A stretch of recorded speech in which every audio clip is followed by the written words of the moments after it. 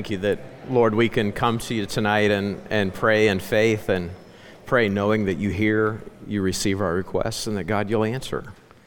Lord, thank you for showing us the promises of your word and helping us to see it compared to our need, and then inviting us to just ask you. Lord, thank you for being a prayer-hearing, prayer-answering God. Lord, tonight we're lifting up our brothers and sisters in Dallas and Laramie and Denver, in Boston and Tampa, Vietnam, Lee Summit, in the Middle East. Lord, you're at work in this world, and we want to agree with you. We want to join in prayer, but also we want to join with our lives. And so, God, as we pray, as we lift up the need, the open doors, the white fields all over, Lord, continue to work in our hearts as laborers in those fields. We want to support financially. We want to support with our time to go on trips, and some to go with the whole of who we are moving forward. And Lord, we just say your will be done. God, we lift up our brothers and sisters at Grace, Pastor Brad, and Lord, as George preaches tonight, Lord, we just pray your blessing over them. Lord, that it be a rich time in your word as they assemble 5,000 Bibles and 20-some thousand John Romans. And Lord, we want this to be a fruitful time for the whole church there in Lee Summit. Lord, prepare our hearts to receive your word. Lord, tonight, for those that are going to the marriage retreat, for those in the new members class, Lord, prepare our hearts to receive your word. Lord, we want to hear from you. Lord, help us to not be guilty of learning information about your word.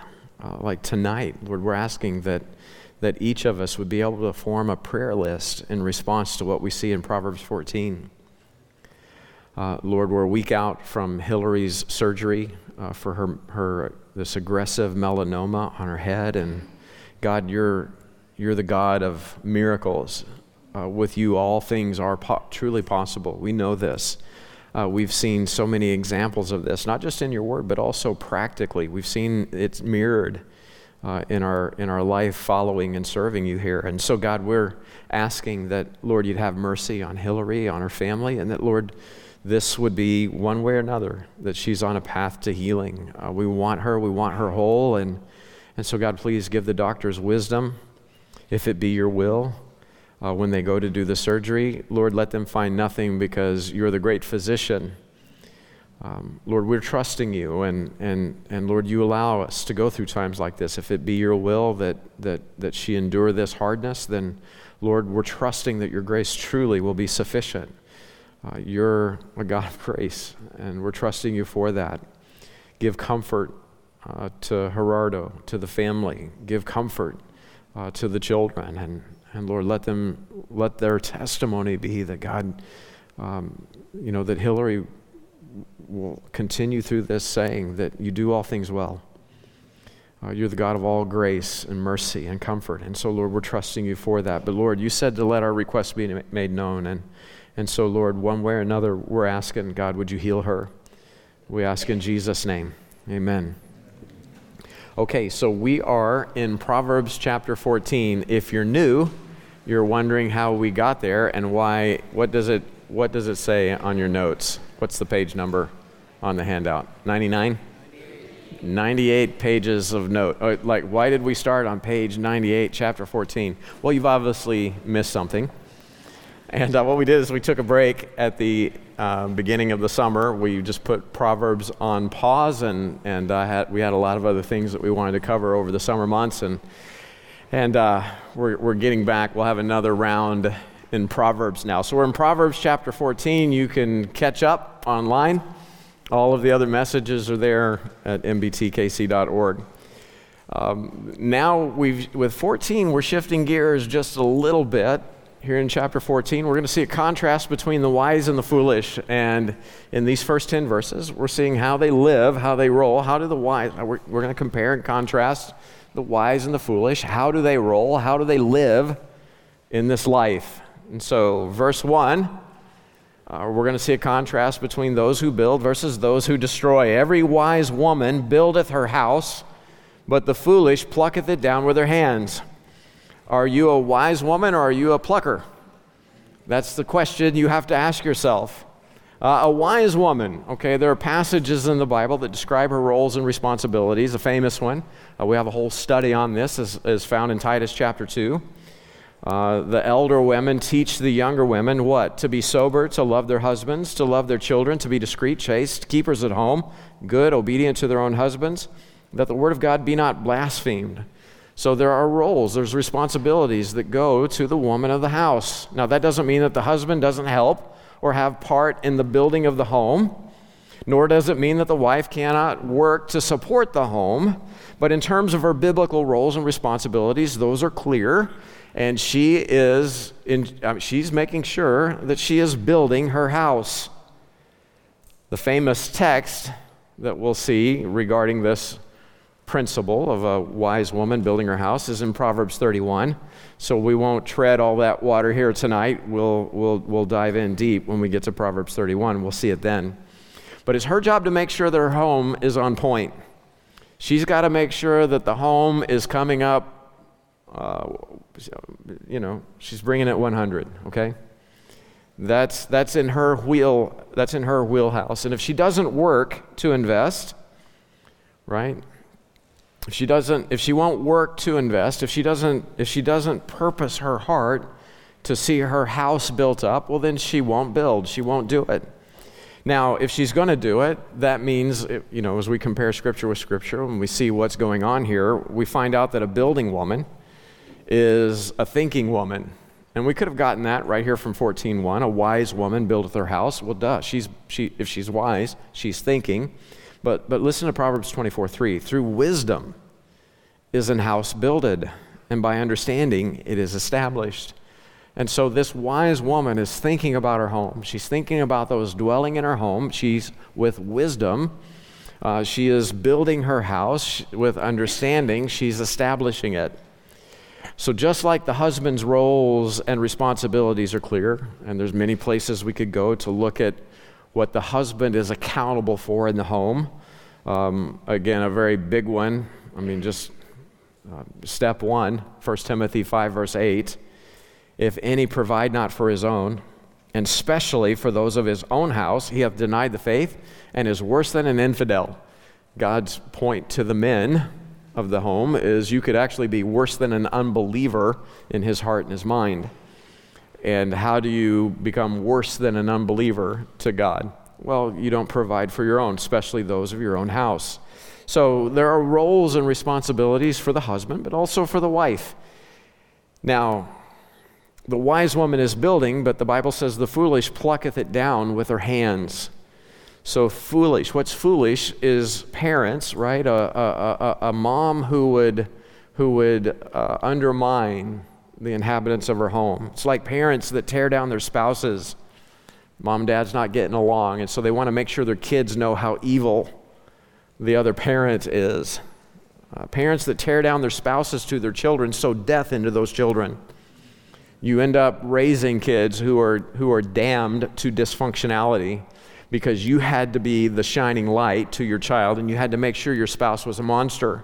And I see this happen all the time. People can't make it work, and so they want to make sure that the person they failed with is the devil in the eyes of their kids. And how's your kid going to survive that? My dad's a monster. Mom, if you're wise, you're going to make sure that your kid is shielded from the worst of the reality that maybe dad is worse than an infidel. You're gonna make sure that they don't view their father as an enemy. They'll probably have to see his weakness. They may even have to be brought face to face with some wickedness. But we wrestle not against flesh and blood. This is so critical. It's a spiritual battle. The Bible says it's spiritual warfare. So a person, it's like, remember when you were God's enemy and God's approach to you wasn't to destroy you, but to lay down his life loving you? With wisdom, mom, protect the heart of your children. Don't be foolish. Don't tear them down. Pay attention to her hands, okay? Her hands are working. The foolish is destroying with their hands, but the wise is building. So bride of Christ, let's talk about everyone. A lot of times a verse deals with the women and the dudes want to check out. You can't do that on any verse in the Bible. A verse that addresses, even Titus chapter 2, the elder women investing in the younger. You got to pay attention to that because dudes, you're part of a giant woman. You're part of a big babe. You're part of the body, the bride of Christ. And so everything, there's a spiritual devotional application that you have to take serious in all of these passages. And so, bride of Christ, what's our role? Well, it's to build the house, right? Every member is a minister in Ephesians chapter 4, right? Every member has the responsibility to make sure everybody knows the Word of God so that we won't fall for false teaching, so that everyone is built up into what? Into our head, right? To be conformed to the image of the Lord Jesus Christ. We all have that responsibility.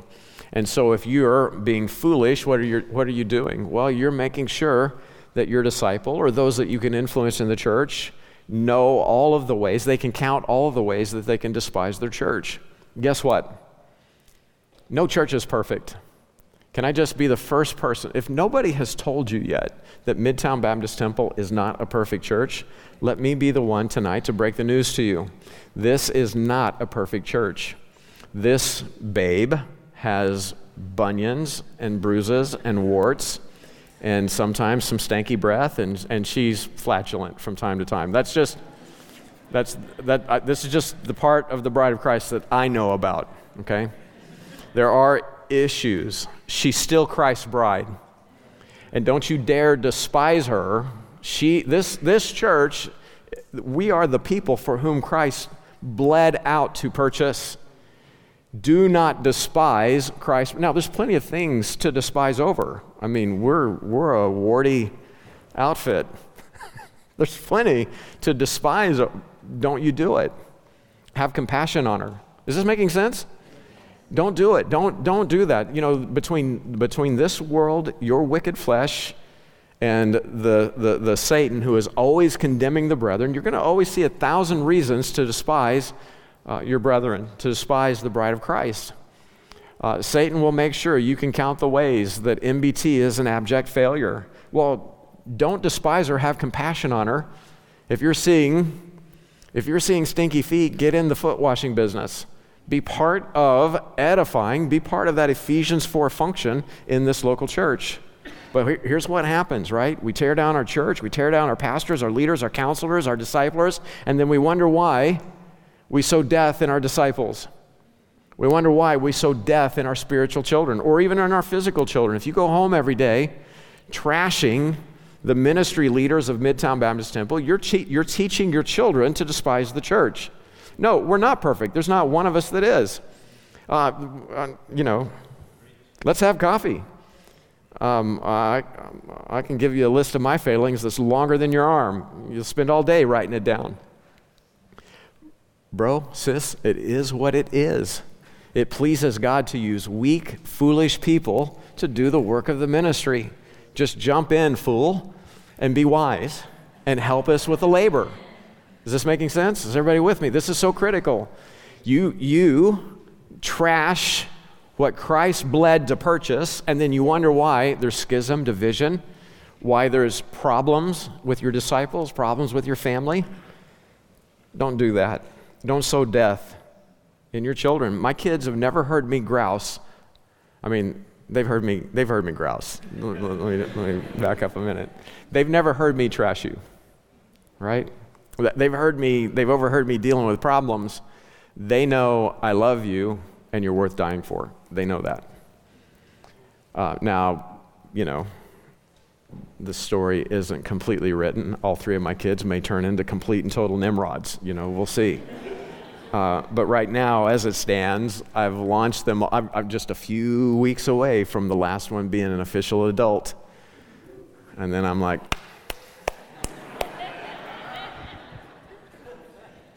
it's time to write the book. I want my family, I want my entire church family to see me Ephesians 4, building with my hands. You want your church family, you want your entire family seeing you building with your hands.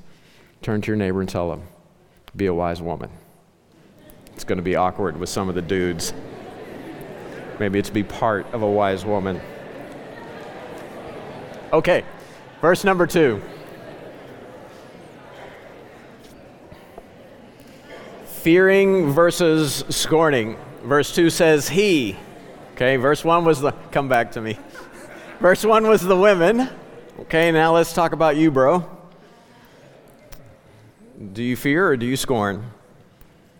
Are you humble or are you a big deal? He that walketh in his uprightness feareth the Lord, but he that is perverse in his ways despiseth him. Okay, so how do the upright walk? Well, we've already seen that. We know they walk in. It's been a minute since we've been in Proverbs. The wise, they walk in wisdom, right? The upright walk in wisdom.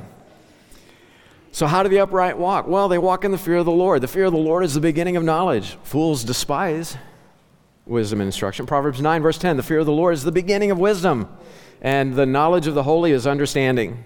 See, the wise see who God is. They see him for who he is, and they hear his word for what and all that it is, and that results in them changing how they roll. It results in a changed life. What they fear.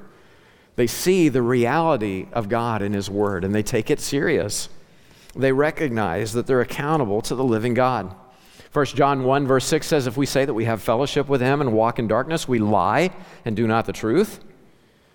We lie and do not the truth. No, the wise say, okay, man, God's word says it. I'm not maybe great at it, but so help me God by his grace, I'm going to endeavor to follow it.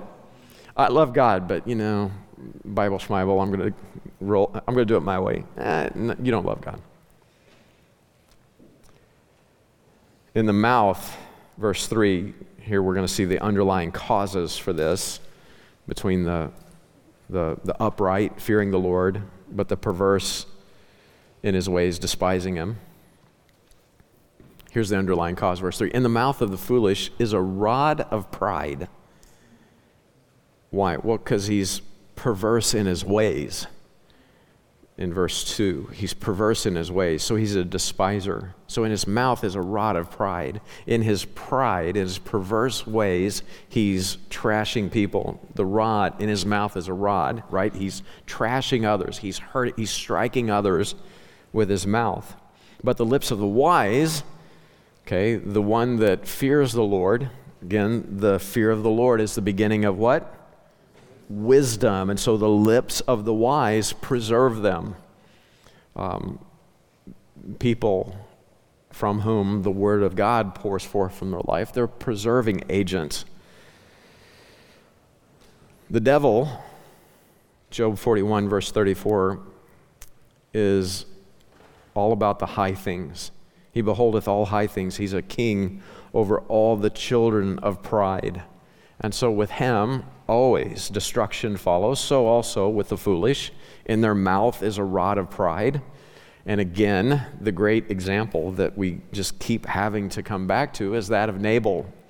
In his mouth is a rod of pride. He's foolish because he's perverse in his ways. 1 Samuel 25, we see Nabal. Verse 3 says he was churlish and evil in his doings. And Nabal is rich. He's very rich, in part because David's men keep the theft down in the region. And David goes to say, hey, you think you could help a brother out. You're prospering mightily. You've enjoyed our protective services. Could we, it's not like an extortion racket, but, it's its sweet second cousin. Maybe you could help feed the boys, right? How about a sandwich? And so they go up and they meet Nabal, and Nabal, verse 10, answers David's servants and said, who is David and who is the son?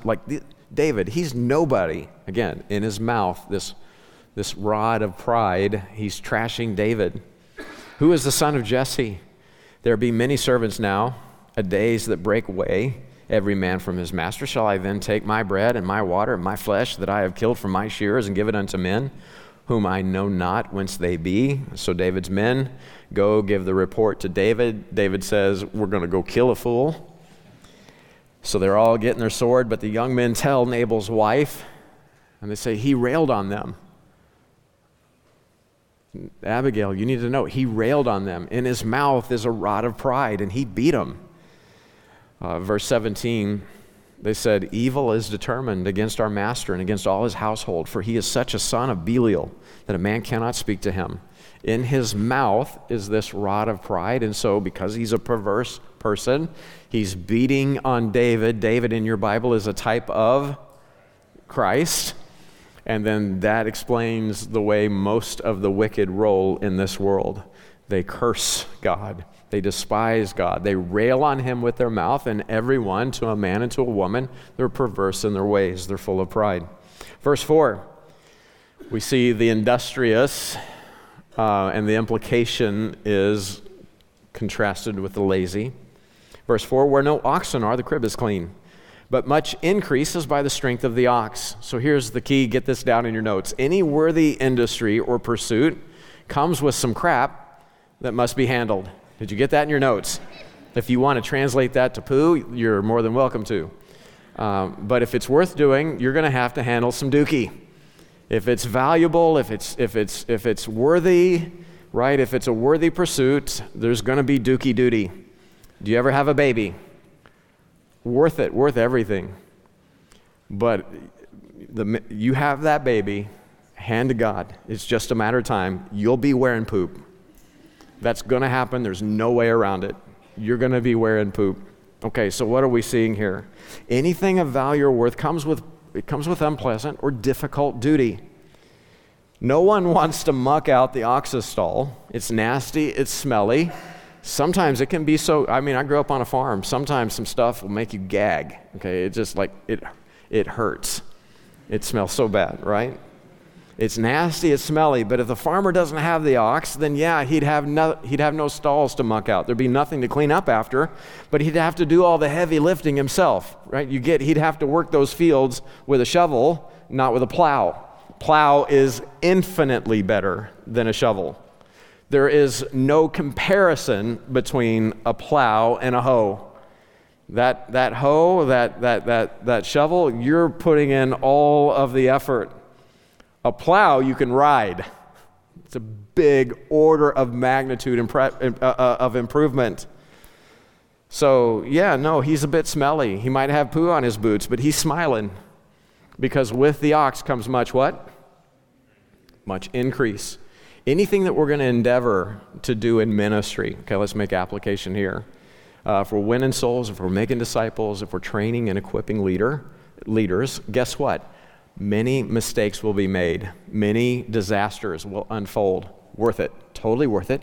Totally worth being up, helping people sort out problems, deal with issues, because without it, right, without the ox, there'd be little increase.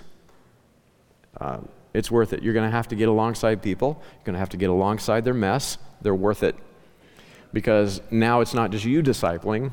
Now there's two discipling. Much increase. That's 100%. That's 100% income jump, right? If we're talking about spiritual fruit. I mean, that's incredible. Did I get the math right, Eric? 100%. I mean, that's what we're talking about. So he's smelly, but he's grinning from ear to ear because the fields are getting planted, everything's getting processed. There's much increase. Charles Ryrie said, there's no milk without manure. That's true. So ministers, what does that mean? Well, be an ox, be valuable. In 1 Corinthians chapter 9, here's what we find in the law, verse 9, thou shalt not muzzle the ox, right? Thou shalt not muzzle the mouth of the ox that treadeth out the corn. You're worthy to eat some corn if you're treading. Be a treader. Don't be lazy. This is written that he that ploweth should plow in hope. Be a plower, right? Do the heavy lifting. He that thresheth in hope should be a partaker. Be a thresher. If we have sown, be a sower. He says in verse 12, if others be partakers of this power over you, an income, corn, a sandwich, some sustenance. If others be partakers of this power over you, are not we rather? Nevertheless, we've not used this power, but suffer all things. Be willing to be a sufferer, lest we should hinder the gospel of Christ. Do you not know that they which minister about holy things live of the things of the temple? Be a minister. Be valuable. And they which wait at the altar are partakers with the altar. You're supposed to be a living sacrifice. And what's the picture here? Working the altar. You're helping others be also a living sacrifice.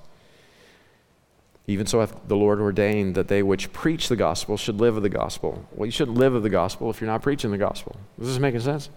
Be valuable. If you're going to be a minister, be valuable. Be worth the investment.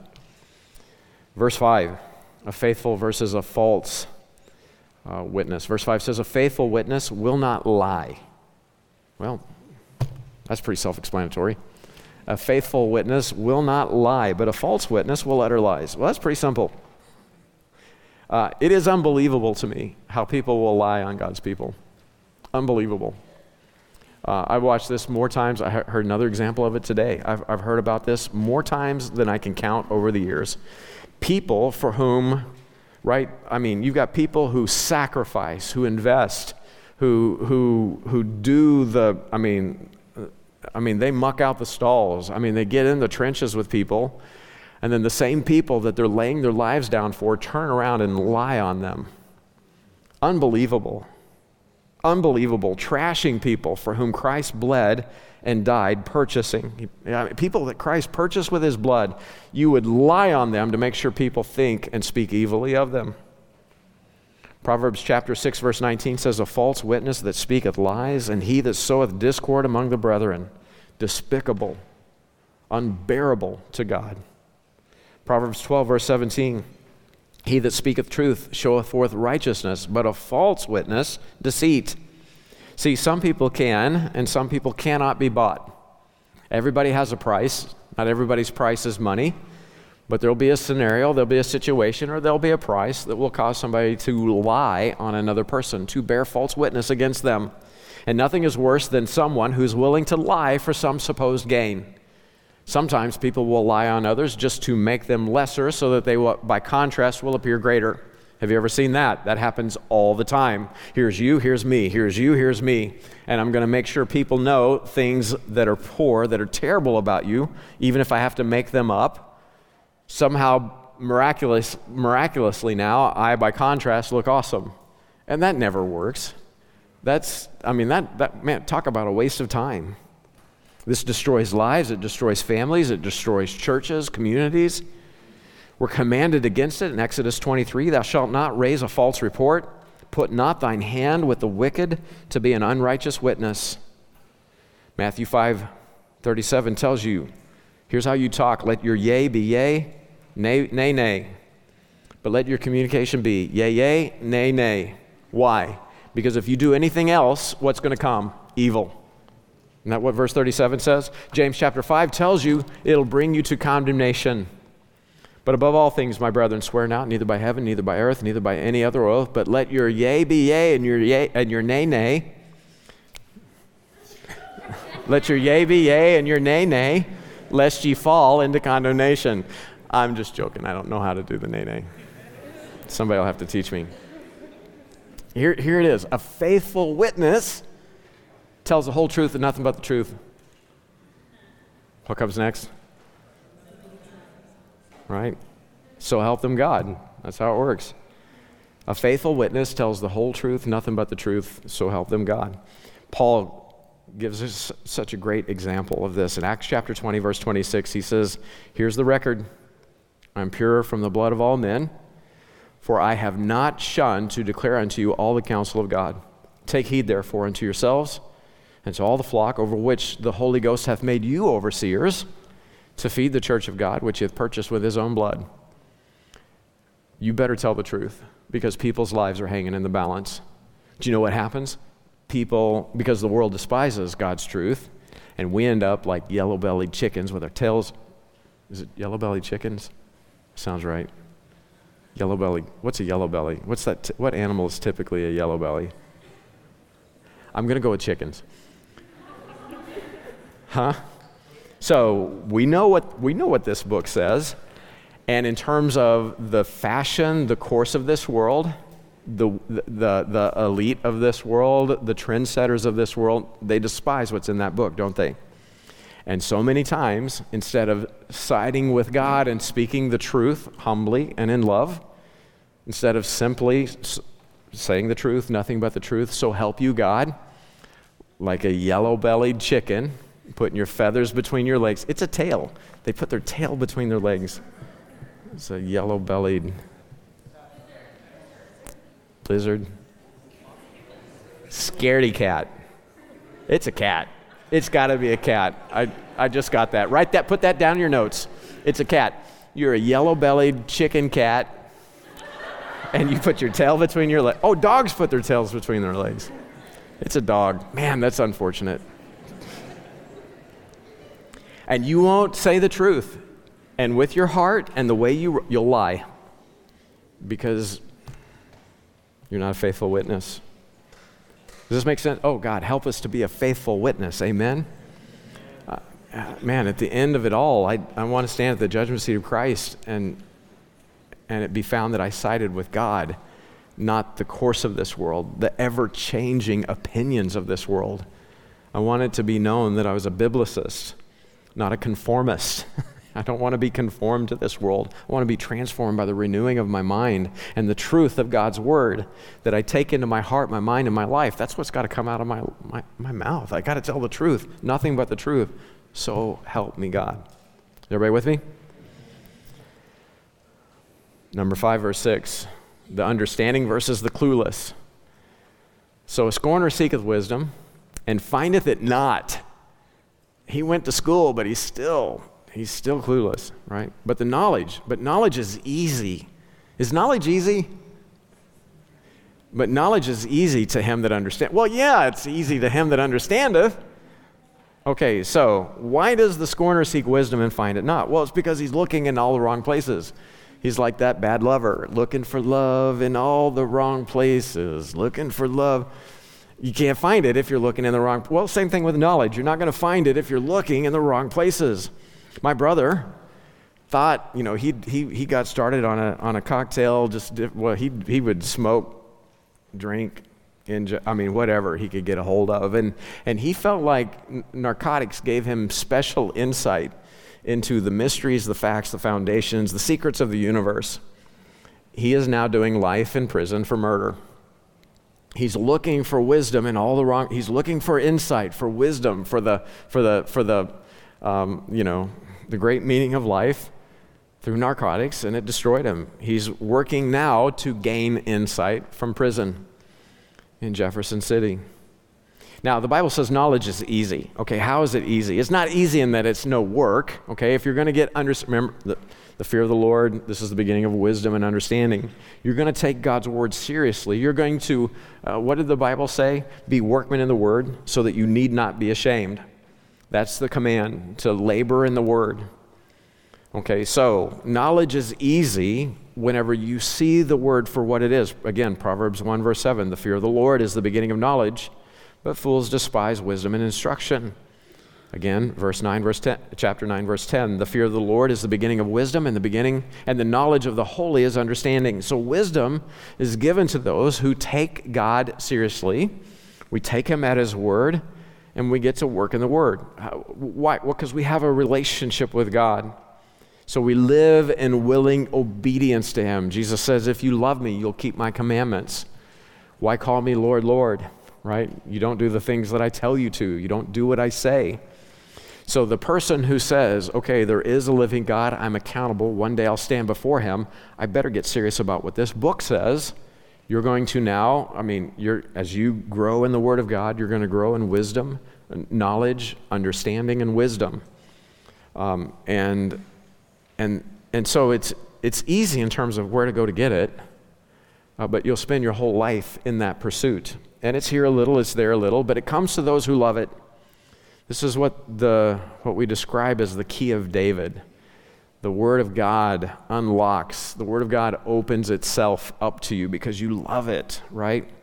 the unlocking of God's word for life, for application, for the work that he's called you to, because you have a right heart attitude toward this book. You're like David in Psalms 119, you love this book. If you could, you'd sing a love song to it. That's how we need to close today. We'll have to close with, was it Daleth? Yeah, that's the closing song, if you're willing. Okay.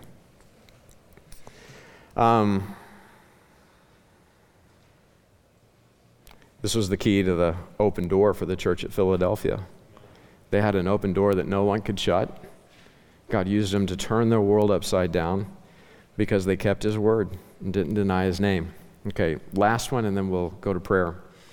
Verses 7 through 10, we're going to see the learning contrasted with the deceived. Go from the presence of a foolish man when thou perceiveth not in him the lips of knowledge. When you hear someone talking stupid, run. Why? Because you can't learn anything from a foolish man. My dad always told me you can learn something from anyone, even if it's what not to do. So there's that. But don't listen to what they have to say.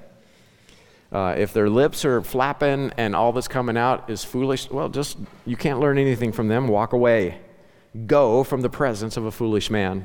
Man, how many lives would be rescued, wouldn't have fallen into destruction if they just hadn't have listened to that idiot that caught their heart, their mind, their attention.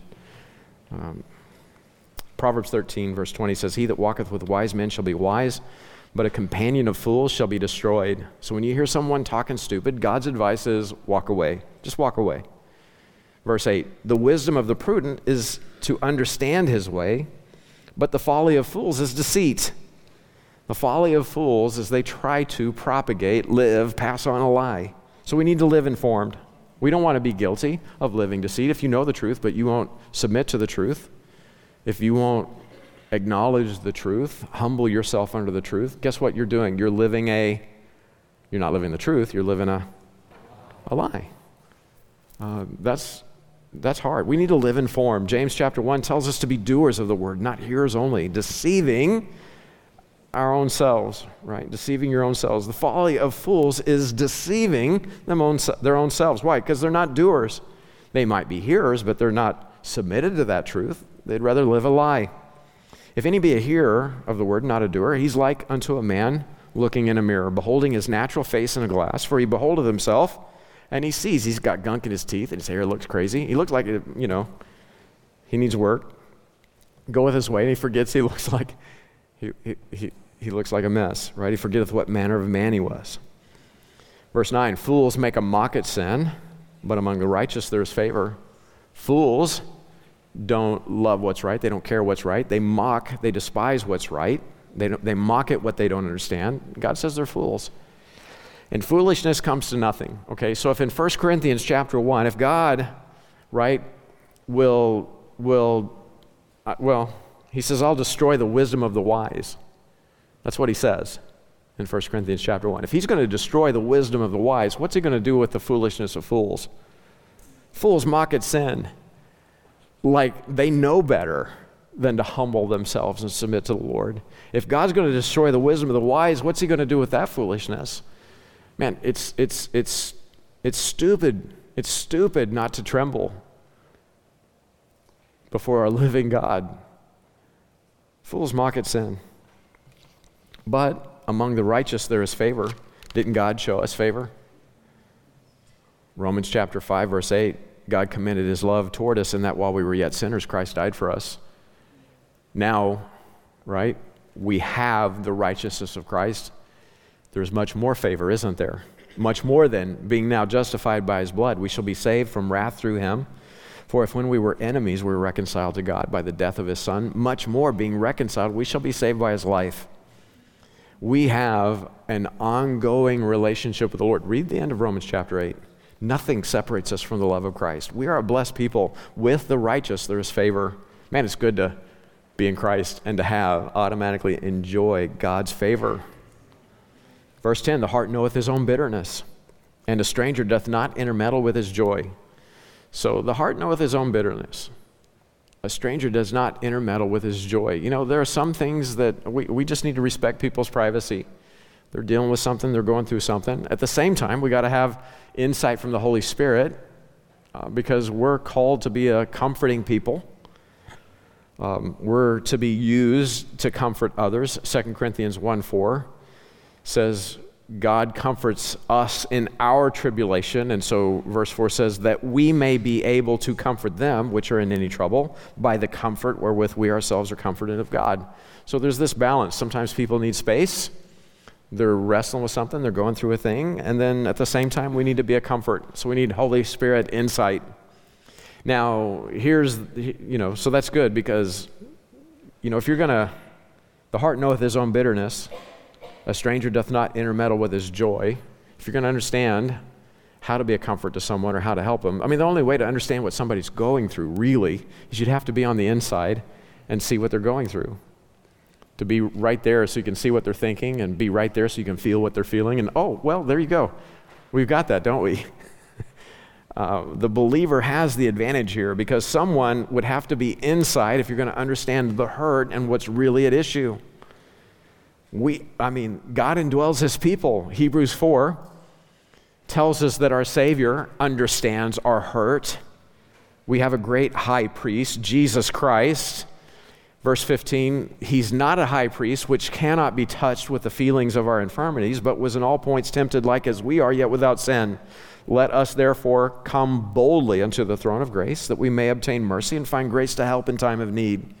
We can pray for hurting people because we know Christ. He's seen it all. He's felt it all. He understands. But now, more than that, he dwells in our hearts by faith. He's on the inside of us. More than that, check out Romans 8. He is the Spirit of Christ, the Spirit of God dwelling in us. Verse 9. Verse 10, Christ is in us. Verse 11, the Spirit of him that raised up Jesus from the dead dwells in us. We have the living Spirit of God on the inside. Jesus told us that this would be a great advantage in John chapter 16 and verse 7. Nevertheless, I tell you the truth. It is expedient for you that I go away, for if I go not away, the Comforter will not come unto you, speaking of the Holy Spirit. But if I depart, I will send him unto you.